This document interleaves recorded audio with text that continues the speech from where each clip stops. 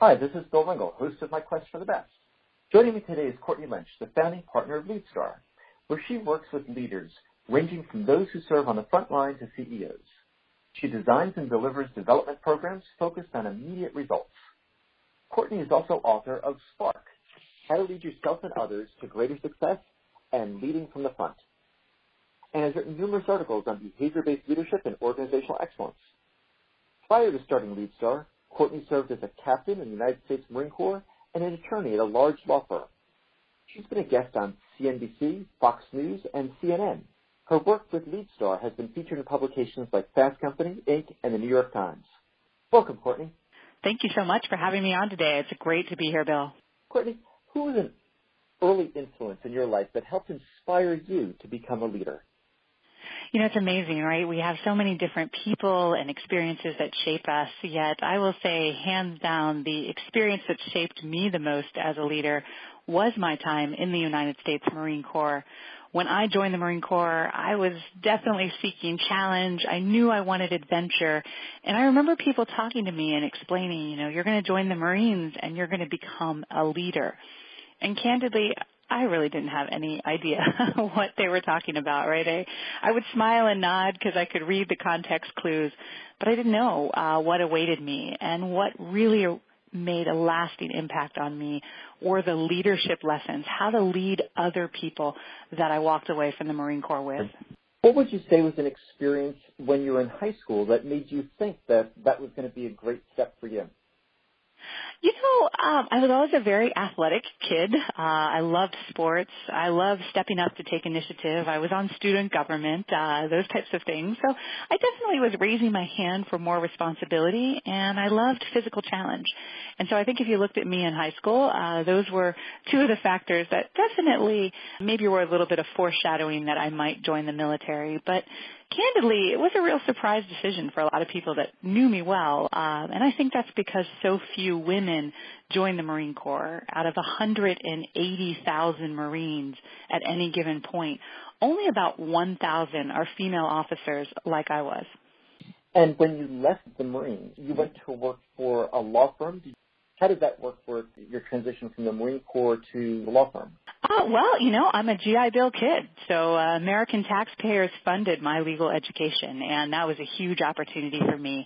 I'm someone that most likely could not have afforded to go to graduate school, yet thankfully with my military service, the GI Bill is a fantastic vehicle. And so I went to law school after my time in uniform, and through that opportunity was able to enter the legal profession as a full-fledged attorney. And how did working at a law firm meet your expectations? It's funny, I sold out. I sold out for the money. They came to campus, they recruited. It was a great opportunity to earn some cash. And I had suspected that it wasn't going to be a good fit for my personality. I met some great people. I worked inside an amazing organization, our nation's best law firms. Yet the work wasn't for me. It wasn't really playing to my strengths. The education, phenomenal. I use my law degree every day with the research and the work I do today, the consulting and the mentoring and the advising that I provide to clients. I'm so glad I had the educational experience. Yet the practice of law wasn't cut out for my personality, or my personality wasn't cut out for it. How about that? So tell me about the transition from working in the private sector for a larger company to creating a startup. How did you and Angie get in contact again, or did you know each other in the service? Tell us that story about how you started your firm. No, I love going back, right? Our firm's about 14 years old, but I still remember the startup days like they were yesterday. And as anyone who's been through a startup experience knows, there's chaos. You don't know what you don't know. But there's a lot of ambition and a lot of vision at that phase of a business, right? You're motivated to work hard, and you know you want to add value and you want to have a positive impact. And Angie and I were just like that. We had some really amazing opportunities very early on, and we're very fortunate to be able to call Walmart our first client. So when you're a tiny little startup and Fortune 1 becomes your first customer, you learn a lot quickly. And Walmart really mentored and coached us as a vendor and helped us hone our craft as leadership development professionals. And from there, word of mouth really allowed us to build our next client. Our second client was Burger King. Our third client was Cardinal Health. And we were just, two folks who we had a lot of humility because we didn't have a strong platform to stand on, but we were very passionate about what we had to offer. And candidly, folks respect the Marine Corps brand, and so we were very lucky to have our experiences as Marines standing behind us.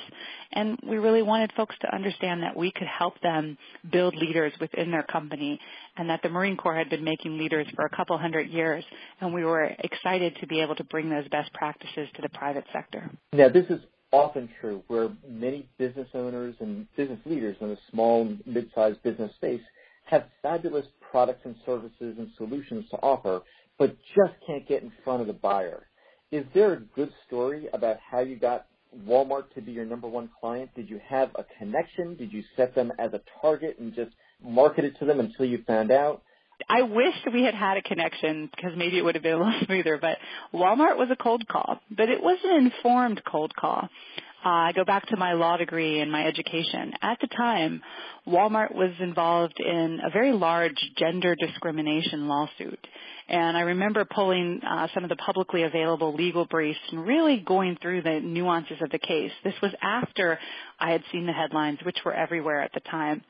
And as I was reading through some of the briefs that were available, I realized that the problems Walmart had, the challenges they had, I mean, when you're such a big organization, you're a cross-section of society, just like the Marine Corps was a cross-section of society or any major organization.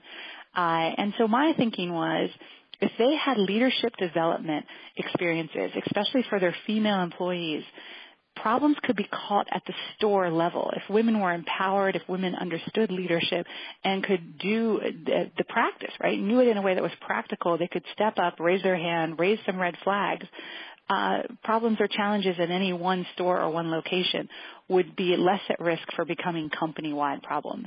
And so we did a lot of research, and then we started cold calling in, and we just happened to connect to someone inside their diversity department whose father had served in the Marine Corps and really understood the practical value of leadership development for making any workforce better. So it was a little bit of research, a little bit of moxie, and a little bit of luck. Well, congratulations, because that's just such an ambitious goal to achieve as your first client. And I'm sure as you got into it, it's like, wow, we got it. Oh, my gosh, now what?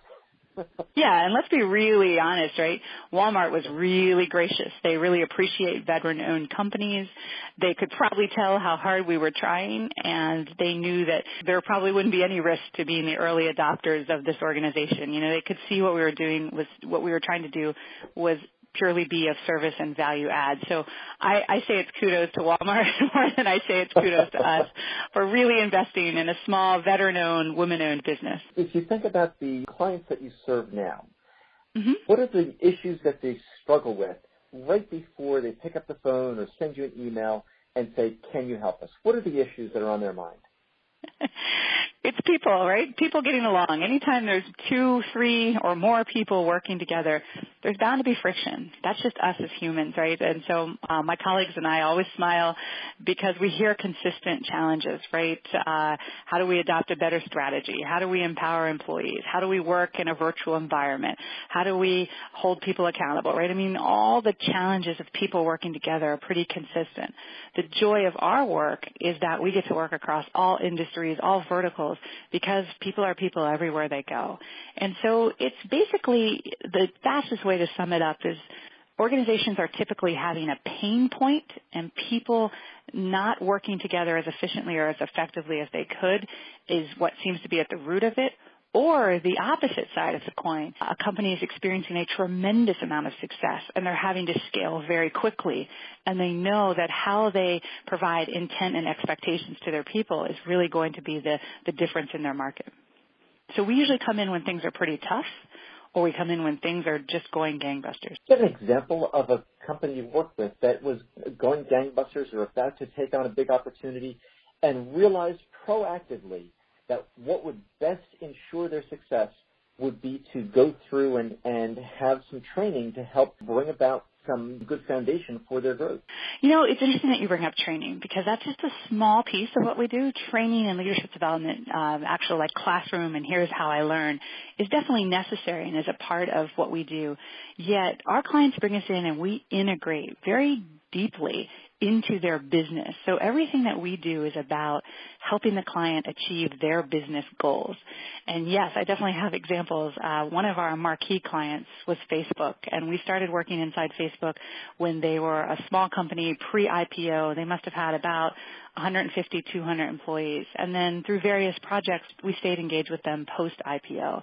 And that was a company that was truly recognizing that people were going to drive value. Certainly their technology was excellent, and they were able to scale that far into every nook and cranny of our world, yet they knew they had to equip people with the skills that they were going to need to be successful. And as you can imagine, things were moving very fast inside that organization, and it was the true pleasure of my career to get to see that company grow up on the inside and work with their most amazing, talented professionals, a lot of which were young. And so helping their sales organization scale, so they didn't get overwhelmed with the amount of opportunity in the market, working with small teams and teaching them skills, again, straight up leadership skills, how to be credible, how to be accountable, how to have a sense of service towards each other.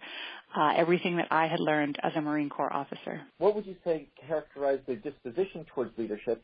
Because I think that many people in technology would say, well, why don't they do it? I just sent them an email. That should explain what we want done.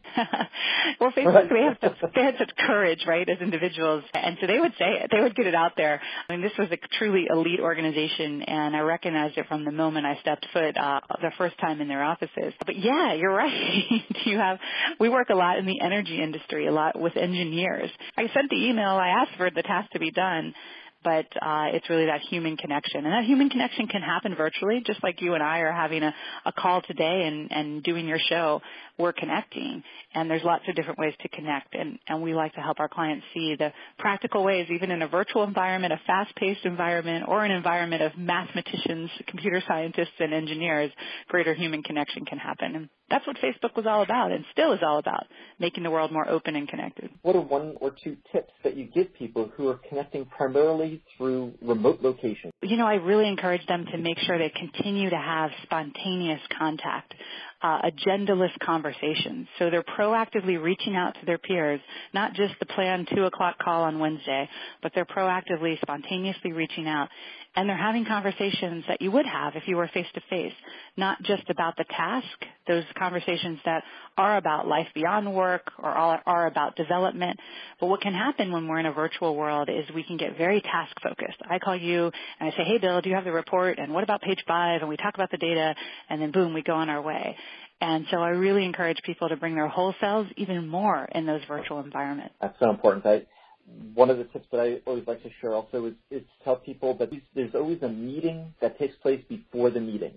And the more that you're part of that, the more that you're going to build your relationships and not just be part of the assignment and prioritization and probably strategizing that goes on in the meeting. No, I love it. That's right on. I have a son who plays football, and he's younger. He's just starting to play football, and they have the practice after the practice where the kids take off helmets and pads, and they just throw around a ball, and that's really where the team bonds. That's also where my son picks up more skills, right, because he's not the star player. He's still learning, and so during those informal moments, he just gets so much more football. He gets so much more learning, and I think that that's true for us as people, too, that informal connection before or after the meetings. I appreciate your guidance. I think it's definitely on point. What was the incident or conversation that was the genesis for Spark?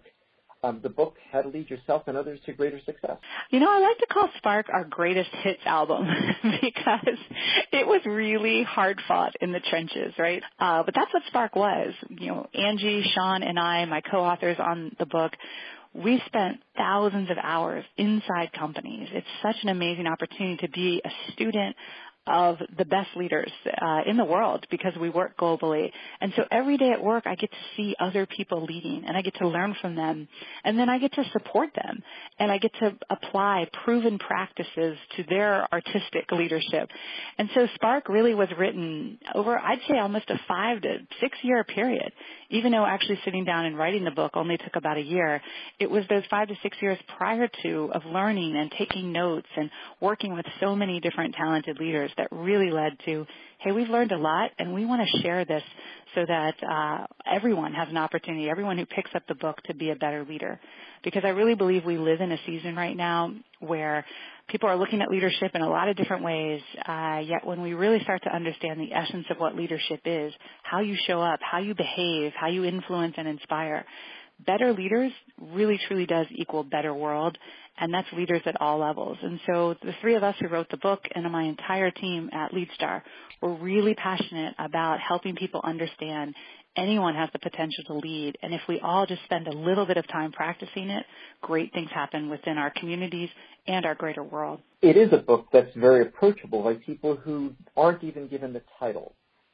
Yet I'm sure there are ambitious people who are listening to our conversation now who are saying, how can I possibly lead? My manager is the one who leads, or the director is the one who gives us a strategy, or the VP is the one who sets the direction and the KPIs in our company. What would you say to someone who's thinking that they just don't have the necessary authority within a company to lead? I think that our world is becoming more flat. Organizations are starting to trim the hierarchy.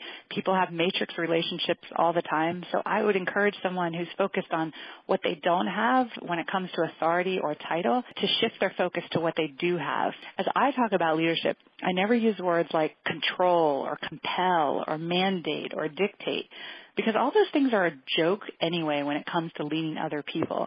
The moment you start doing those things, you become alienating versus inspiring. And I think it's really important that your listeners keep in mind that I'm giving this perspective having served in the United States Marine Corps.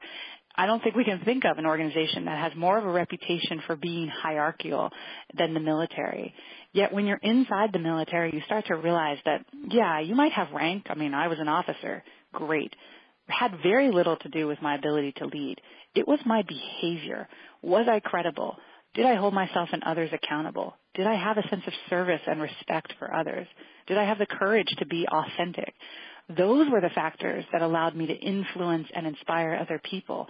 And that's how we define leadership, as someone's ability to do those two things very well. How well do you as an individual influence and inspire?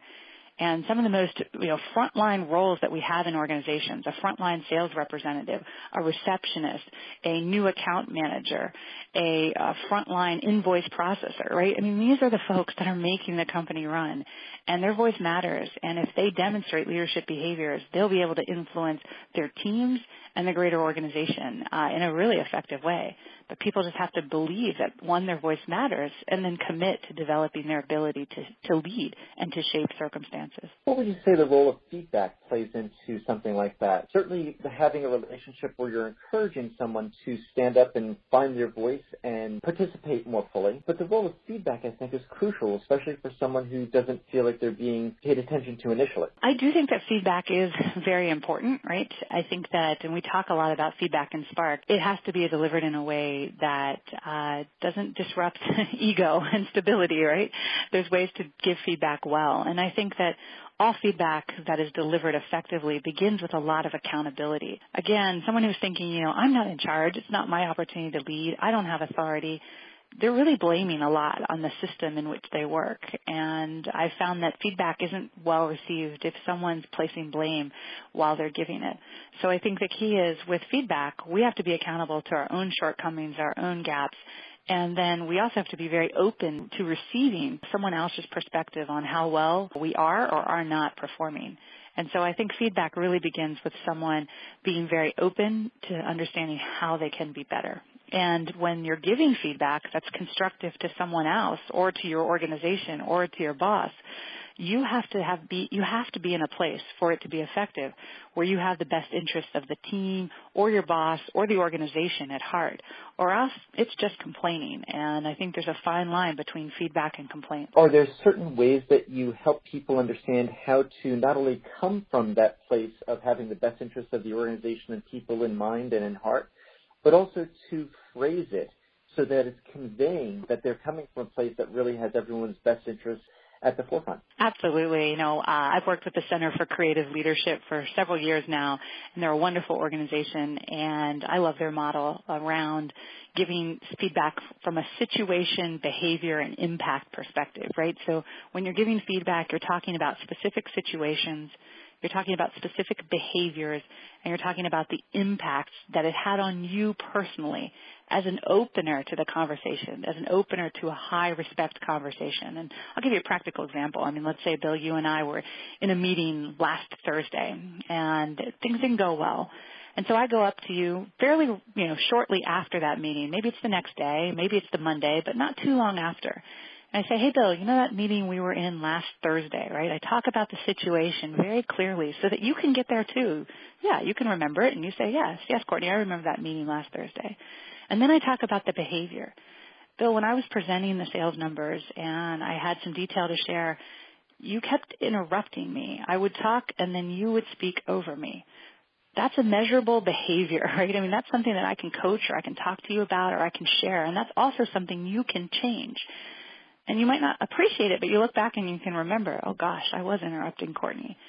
But then here's where I own it. I felt like my opinion didn't matter. I'm not telling you, hey, I felt like you were a jerk, Bill, or I felt like you didn't care. I'm not putting things on you. I'm just telling you how I felt, and that's a conversation starter, right? So I talked to you about the meeting last Thursday. I talk about the interrupting, and then I say I felt like my voice didn't matter. And then I just pause. And my guess is you seem like a great person, Bill. That wasn't your intent. And that gives you a chance to say, oh, my gosh, Courtney, I was just so excited about the numbers, and I had other data that I wanted to share, and I apologize. That was not at all what I meant to do. And then I can accept that with grace and dignity, and we can all go forward, right? So that's what I really believe, that a lot of times feedback gets into a tough place because it becomes accusatory or unduly emotional. And we need to talk about behaviors that people can change, and we need to do it in a way that sets the stage for grace and dignity and all of us to be tolerant of each other as we grow and develop. Sure, and to build relationships, because that's what being high performers in business is all about, is having great relationships and great competency. Yeah, and building trust, right? I just led a team meeting with my larger team at LeadStar last week, and there were some parts of it, I'm in a huge development phase right now, right? If you think there were, let's say, 10 rungs of success and the 10th rung is the best leader in the world, and maybe I'm down at rung 5, but I'm really pushing right now to get to rung 6. And it's hard. And if I was just staying at rung 5, I would probably be in a happy, good, copacetic place. But I'm really trying to grow, and so that means I'm making mistakes left and right. And I appreciate that my team gives me that constructive feedback, because trust is high, and we talk about things, and we don't just brush them under the rug. And I think that's the mark of a high-performing team, when you can talk about accountability. But a lot of teams this sounds pie in the sky to some people listening, because those teams aren't as high as performing as they could be. And instead, because people want to be nice or be polite or just go along to get along, they don't bring up the issues. Yet that's a choice. And when you choose that, no matter what's going on in that team, I can tell you that that team has more capacity and they have more capability, but they're not tapping into it because the courage for candor isn't quite there yet. That doesn't make that team bad or wrong. That's a lot of teams, maybe most teams. But accountability and high performance are really tightly connected. I think another factor that you wrote about in Spark was credibility. And you talked about 4 keys to being credible. Number 1 is understanding and meeting the standards of others. 2 is having a small say-do gap. 3 is communicating your intent and expectations to others. And 4 is holding others accountable when they fail to meet expectations. As someone is listening to our conversation about this, and they're saying to themselves, oh, I don't think I would rate very high on those 4 areas. Where does somebody start to build their credibility given these very easy to understand tools?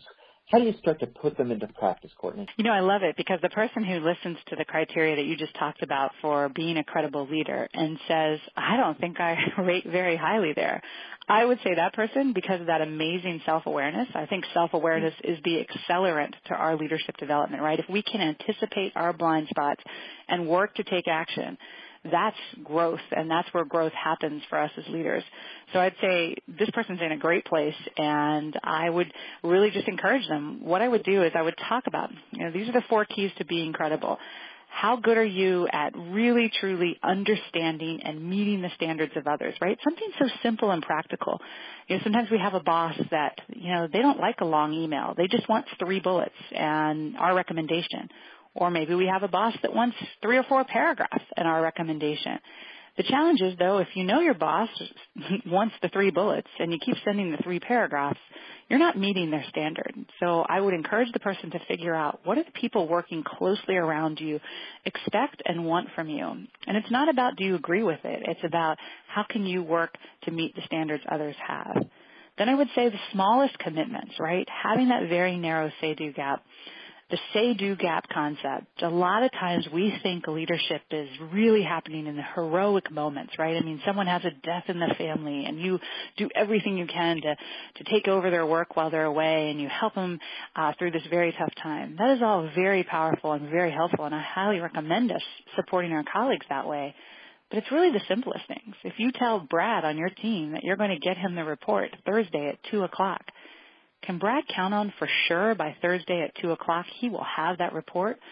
Or does Thursday roll around and you know that Brad's at the dentist and he's probably not even going to use the numbers until Monday, and so you get the report to him on Saturday? Again, if you've made a commitment, are you doing everything it takes to meet those standards that you've set? That's where credibility is won and lost. And then the other thing is about communicating intent and expectations to others. Whenever 2 people or 3 or more are working together, we have to be clear about, what does success look like here? We can't hide the ball. We have to tell people what we expect. And then when those expectations aren't met, we have to have the conversation. And that's where accountability comes in. If I tell you I'm going to get you the report at 2 o'clock and you're Brad and it doesn't show up, Brad has to have the courage to come to me and say, hey, Courtney, you didn't get me the report. And then Brad and I have a conversation. And most of us have a lot of pride in the work we do. And when someone tells us we've missed a deadline, we're going to go to the nth degree to get back on track and apologize. And it's no harm, no foul. Yet if Brad just continues to let me slide and every Thursday I'm missing the report at 2 o'clock, standards start to become meaningless and our performance as a team really does begin to slip. So those are some simple examples, but these practices are relevant and applicable to almost any situation we find ourselves working in when it involves another person. You talked about hiding the ball, and it made me think that you've benefited from your experiences both in the Marines as well as in athletics, you mentioned. Do you find that people who participated in athletics have any advantages when it comes to business leadership because of the sensitivity, awareness, not necessarily being able to sink a basketball or kick a soccer ball, but the awareness and the communication and understanding what it's like to help a group succeed? I love that question, and 100%, Bill. I absolutely do think folks that have had a chance to be exposed to anything that has is in sports, right? And it can be individual sports, it can be team sports, because the key is the coaching element, right? When we're engaged in the practice of sport, getting feedback, we're not as defensive about it, right? Sometimes the sport of work, we get very sensitive. But work is a team sport. And I think it's great when we've been socialized to just get that feedback real time. And so I think that that's where our background in sports, anyone who has that can really benefit. But I think that it doesn't have to be sports. I think music, I think the arts, anywhere where you're opening yourself up to feedback, right? When anyone enrolls in any professional development or any academic experience, they're saying, hey, I want to learn, I want to grow. And that growth mindset is highly relevant to us as professionals. We just need to bring it all the time, not in those times that we've specifically set out for practice, as in sports, or for learning, as when we're a student. Really interesting response. It also makes me think about sometimes we don't know how to get that feedback, even when we're open to it. And you write about this in a story that I'd love for you to share. In 2008, when your business wasn't performing the way that you had expected it to and designed it to and counted on it performing, you and Angie and the team that you had then really had to make some changes. Can you share a little bit about that? 2008 was the real crystallizing moments of the economic crisis that many businesses faced here in the United States. Yet it was, our company was still pretty young at that point, founded in 2004, so we were just heading into our fifth year of business. We had celebrated the 4-year anniversary. We were in our fifth year of business. And then all of a sudden, all kinds of deals that we had were being put on hold, and clients were starting to back out as they made budget cuts. And so, we were in a pretty tough place because at that point, we still had a small business loan, and, we didn't know if we could go back to corporate jobs. It was tough. The good news is no one was in harm's way. No one was getting hurt. And so we knew that we had to be rational and make some pretty tough choices to account for all the challenges that we were facing. We had to go inward very quickly, inspect our business model, and think about how we could get beyond it. And, stress has a way of bringing out a lot of unproductive emotions. And when we're in stressful times, that can be when we are very focused on placing blame on others. And we had an amazing sales colleague at that point who was doing her best. I mean, she was a talented sales professional, yet the market was not cooperating. And we had to kind of click in and figure out, what's really going on here. And we realized that on us, we had, let a lot of the details slip and had really called the model wrong in our profession. People want to buy consulting services from the consultants. They don't necessarily want to buy that from a third-party sales professional. And so we realized that some of the things we were doing and trying to do at a time that was difficult in the economy were not best in our business model. And so we started looking at other business models like law firms and accounting firms and figuring out how did they do business development. And so we actually took the time to correct our model. So the pain of the market really made us look at what were we doing wrong or what could we do a little bit better. And the best part of that was we realized some flaws in our sales model. And then by adjusting them and getting more personally involved in sales and business development really set ourselves up to survive that very difficult time, barely survive. We did, though, finish the year with a small growth rate. And then the next year, as the economy was, I wouldn't say picking up, but it wasn't as frozen as it was in the third quarter of 2008. We actually experienced tremendous growth as a company. So a lot of bad stuff happened in the market, but we turned inward. What can we do? The market is terrible, but what can we do to overcome it? And being more committed and more connected to our clients, which is a practice we still have today, we were able to actually develop some business development wins during that time. And to go back to what you said earlier, when you focus on the behaviors, that's where you make the biggest change. What are some of the behaviors that people would have observed you doing in 2009 that were not present a year earlier? Deeper relationships with our existing clients, making the ask for referrals, right? I mean, at our company, we're a boutique firm. We're tiny, and there's a tremendous amount of demand for the work that we do. Yet in those earlier years, we really had to ask for those referrals to get them. People didn't know to naturally refer us, and we had to talk about that with our clients right from the beginning. And I think in the earlier days, we were a little bit more like, we'll do good work, and we hope they tell everybody. Hope is not a strategy. We had to really be explicit with our clients about what we needed to do the work for them, certainly, but then how they could help us continue to serve others when they were pleased with our work. When you were learning about referrals, because people would love to refer you oftentimes, but probably not have the skill, experience, or reference points to do it well. What did you do to find out how to coach them or educate them about how to refer you effectively? I would just ask. I mean, I would start a conversation and I would just say, hey, we've so much, we've enjoyed working here and we're doing this type of work here, but did you know that we do this? And I would share a little bit about the type of work we do. And then I would just ask, hey, could you keep us in mind? Or could you make a connection if I knew there was a specific person, if a client had maybe mentioned someone to me? And sometimes that was internal to the company. We would expand the work with that same organization, but maybe in a different department.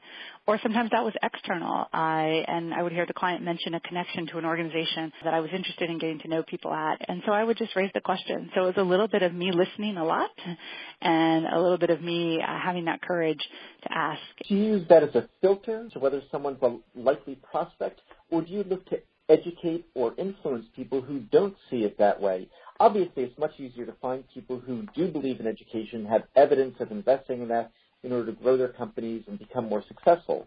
But I'm wondering whether you've found a way to actually help light a spark in people who have the potential but don't necessarily see the value of it initially. And I think that's what's been so exciting about Spark is the pass-through rate and the sharing rate. We have some amazing book club tools that are available, and we just get stories all the time, every week, pictures and stories of people doing the book clubs and reading that book with a community of individuals at their workplace. Yet for us, it is candidly more of a filter, especially today. 14 years ago when we started LeadStar, a lot of times we had to explain to people why leadership development and why leadership development for folks at all levels in your company. Yet today, a lot of people get leadership development. The industry has really grown, and there's lots of great players and providers in the space. So we really are looking for those that are deeply committed to people development for business case reasons. You're involved in so many projects as well as writing and media appearances. What are some tools or techniques that you use to help you stay productive and on track, Courtney? I'm a multidimensional thinker, right? I think broadly. I like to think from a lot of different vantage points.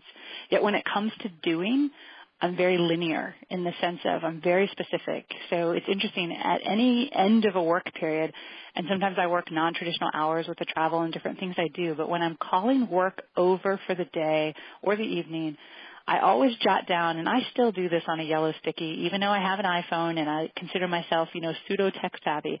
I still write it down on paper. I jot down the things that I must do the next time I work. And when I do that, I look at the long view. Maybe I have to start something right now that doesn't need to be completed for about 3 months. But yet, if I don't get going on it now or have a key conversation now, I'm going to end up not having quality in the 90-day period that it takes to get it done.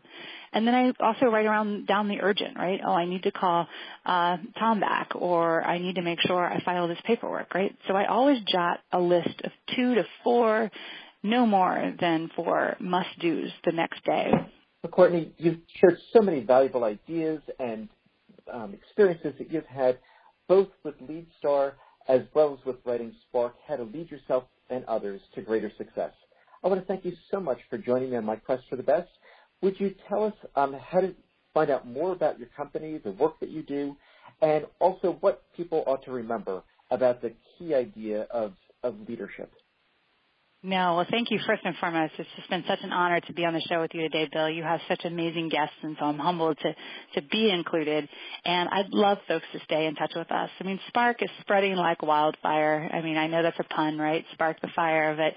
We're so excited. It's a New York Times bestseller. We're so excited that, again, almost every week we're hearing of another organization that is bringing this book to their employees. And there's lots of great online resources. Folks can go to Sparks Lead, so just as it sounds, SparksLead.us. So Sparks Lead Us. So that's sparkslead.us, and they can download all the free resources that are available to use with Spark. And I think the biggest takeaway message is that better leaders equal better world. And all of us, no matter how we define a better world for ourselves as individuals or for the teams and communities and families we're a part of, if we spend just an ounce of time studying leadership as compared to all the years of experience and academic pursuits and other things we've done to build our capabilities, we do become better at just 2 things: influencing outcomes and inspiring others. And when we all become better leaders, great things happen.